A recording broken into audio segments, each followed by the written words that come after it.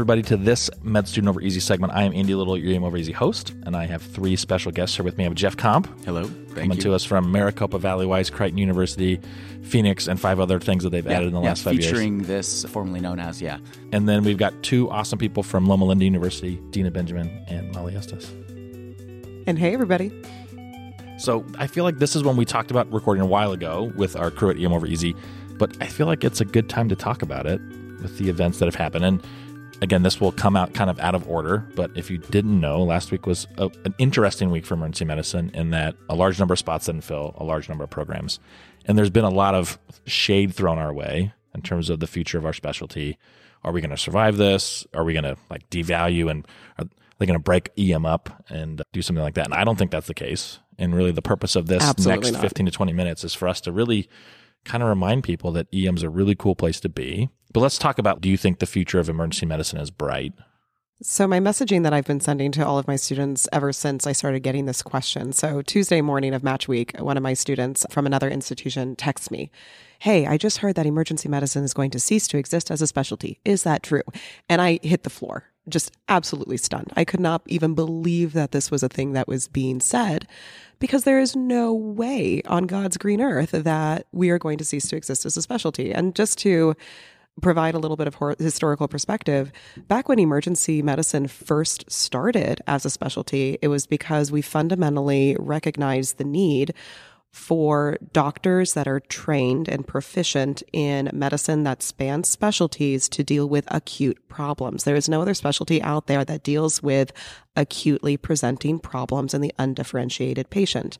And yes, there's a lot of overlap with other specialties, but nowhere else is that knowledge concentrated other than in emergency medicine. So yes, our specialty is very, very bright, because as long as people are making questionable choices, and as long as chest pain happens at 2 a.m., we're not going anywhere, because we are the doctors who care for those patients.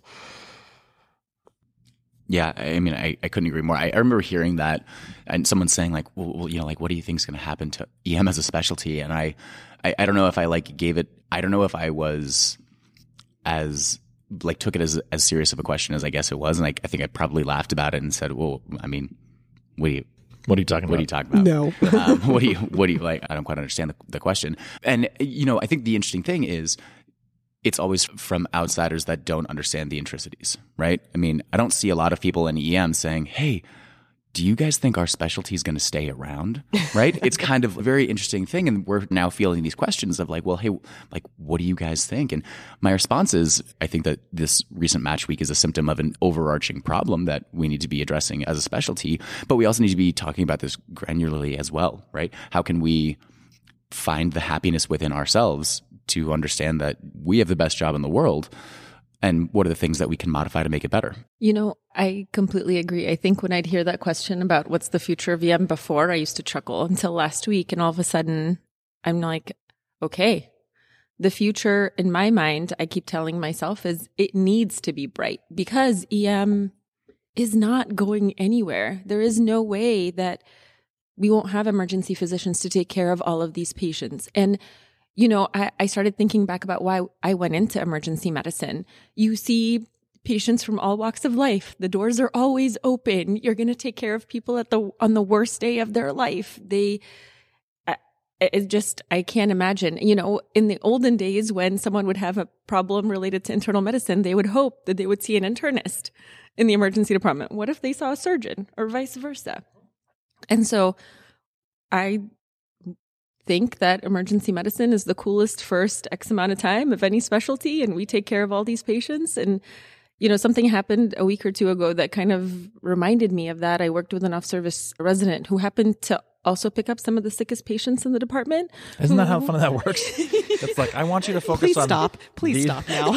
They're really good at finding that little old lady that's septic with a blood pressure of 70 over 40 that can't tell anything. And you're like, how's it you're the one that picked this patient up? I finished a complete review systems, and I found out their social history. They have a dog that's a Capricorn. Yeah. Oh, also, I had to start chest compressions. Right. But, or a saddle PE, a patient that has one. And after a couple of patients, she looked over at me and said, "Wow, emergency medicine is so fun. I can see why you guys went into it." And I just stopped. everything I was doing. And I was like, you know what?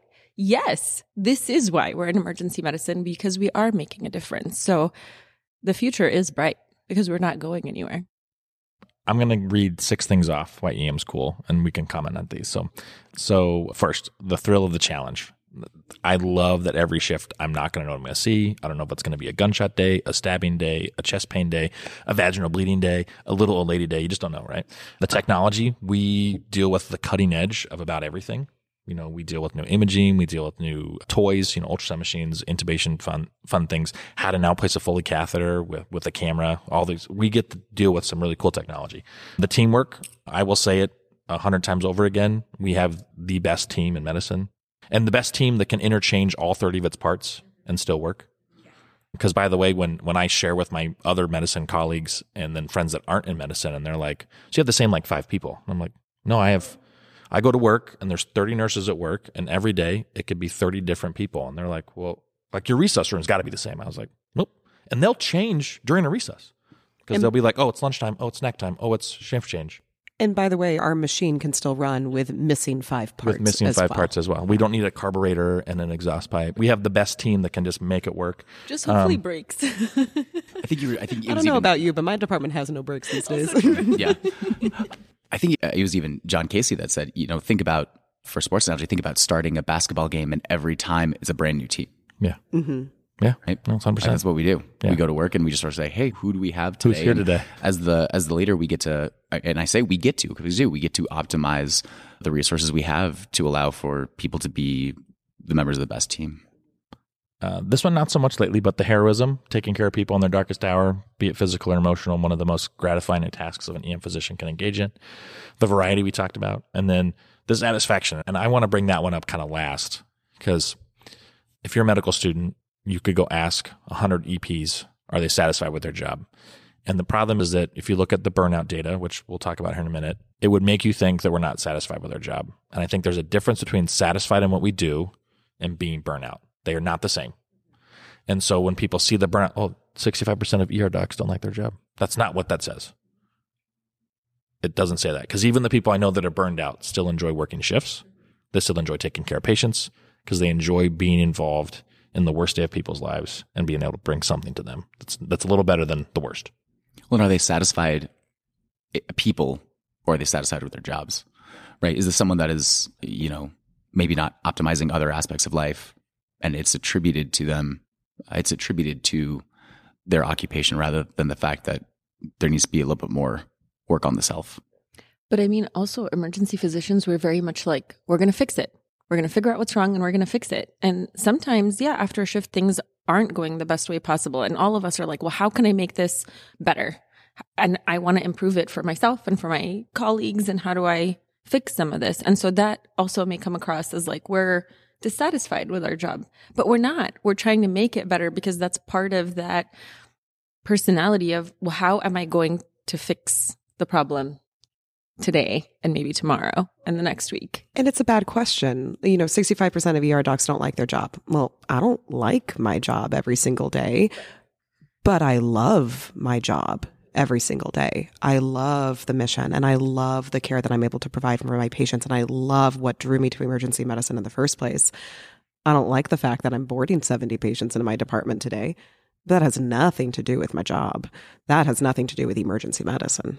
I mean, it has something to do with my job, but has nothing to do with emergency medicine. No, it's one of those, I don't know, if you watch Parks and Recreation, there's a scene where Leslie Knope tells her partner, Ben, I love you and I like you. And there's a difference, right? I can love something and not like it in the moment. And there are days that I don't like my job.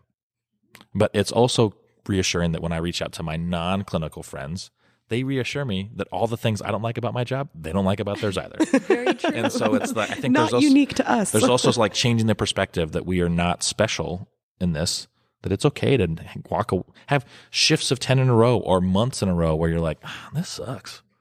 But know that like it gets better. So let's talk about some of the bad real quick, just so we can be honest and put everything on the table. So unpredictable hours. I know I don't want to put anybody who thinks they're going to do EM. You are going to work holidays. You're going to work weekends. You're going to work birthdays. You're going to work anniversaries. And frankly, you are going to miss things. So If you are going into this thinking that that's not the case, I am sorry that you will be disappointed. And if that is the case, you have a right to probably just blame yourself because you're being told again, because you'll be told by other people too. We have a high stress environment, and that's a mix of the split second decisions we have to make that are typically life or death. And again, when you talk to non-EM physicians and just non-clinicians, we make some pretty crazy decisions with little or no information. Like I had this thought about giving TPA in a cardiac arrest for a PE. So I'm going to take a piece of clinical information that came in a cardiac arrest. I'm going to take a 3-second echo during a pulse check, maybe a random piece of history that I see on their EMR that, oh, they're on birth control. And I'm going to give a drug that if it's not a PE will definitely kill them. But if it is a PE, I might save their life. Like, think about that. You have to be very, very okay with the idea that you are going to make decisions based off of all which is relative information that you have in that moment. And you very well might be wrong. And that's a big burden to bear. It absolutely is.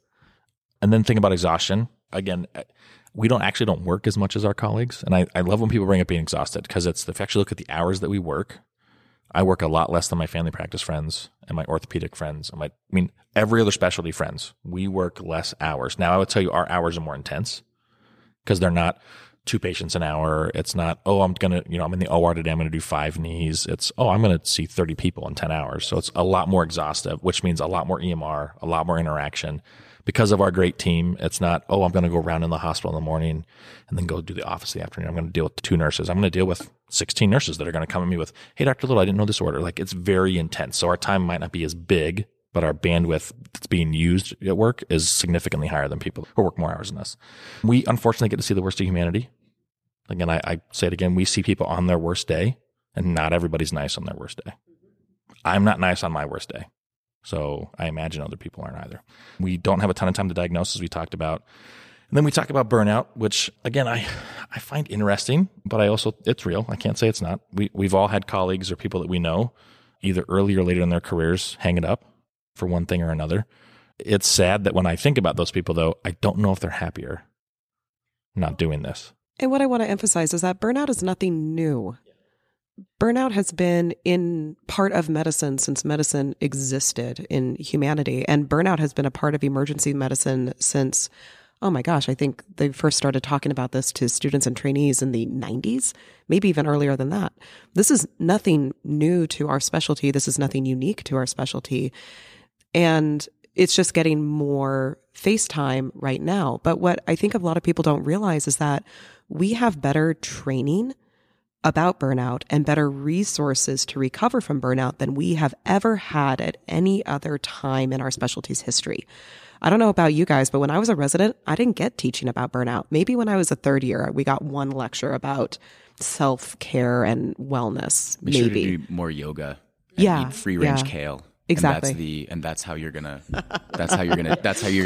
do it. Yeah. Well, and then when they talk about burnout, it's this whole like, well, you got to find balance, and it's like, well, how do I find balance? Like, there are not 120 hours in a week that I can be awake, and so it's then then I remember our PD that Geoff and I love, Bill Fraser. He said, find that one thing. That's the whole city slickers thing. Find the one thing that recharges you at a 5 to 6 time level of what you do, and the problem is that. If EM was to do an audit of itself, we are really bad at finding that one thing. And we are really good at picking things that will not do it. Absolutely. And so now we're being taught lessons like that about how we are supposed to deal with burnout, not if it happens, but when it happens, because it doesn't matter what specialty you're in, you're going to go through a period of time when you don't like your job, which is burnout. And we now have more and more resources on a national level, at a local level with our institutions to help you recover from it. Our institution has at least 3 major resources that are all dedicated to mental health and physician recovery from burnout.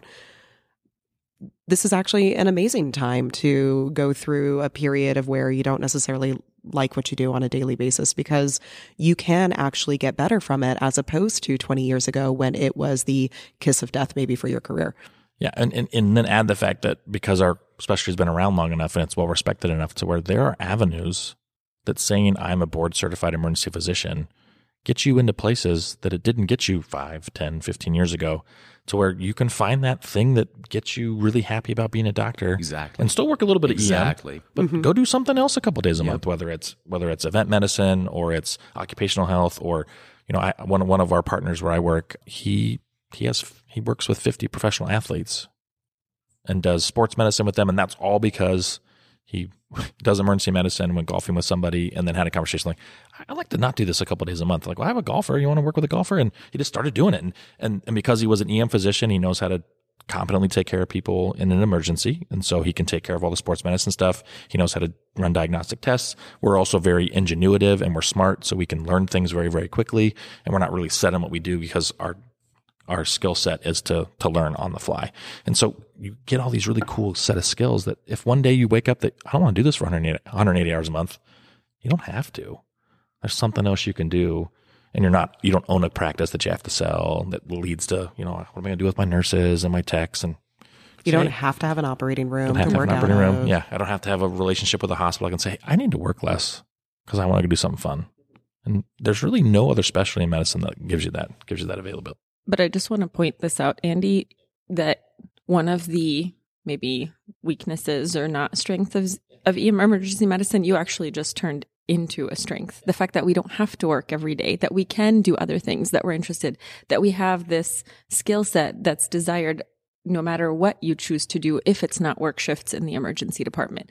So it's just funny listening to you say that because that weakness turned into an actual strength.